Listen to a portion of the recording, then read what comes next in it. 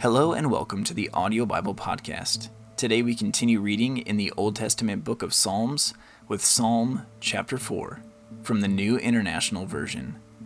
For the director of music, with stringed instruments, a psalm of David. Answer me when I call to you, my righteous God. Give me relief from my distress.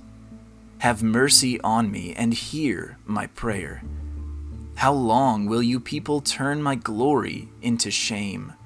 How long will you love delusions and seek false gods? Know that the Lord has set apart his faithful servant for himself. The Lord hears when I call to him.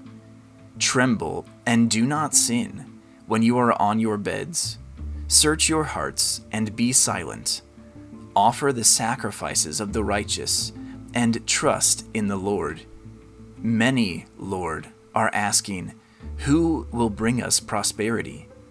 Let the light of your face shine on us. Fill my heart with joy when their grain and new wine abound. In peace I will lie down and sleep. For you alone, Lord, make me dwell in safety.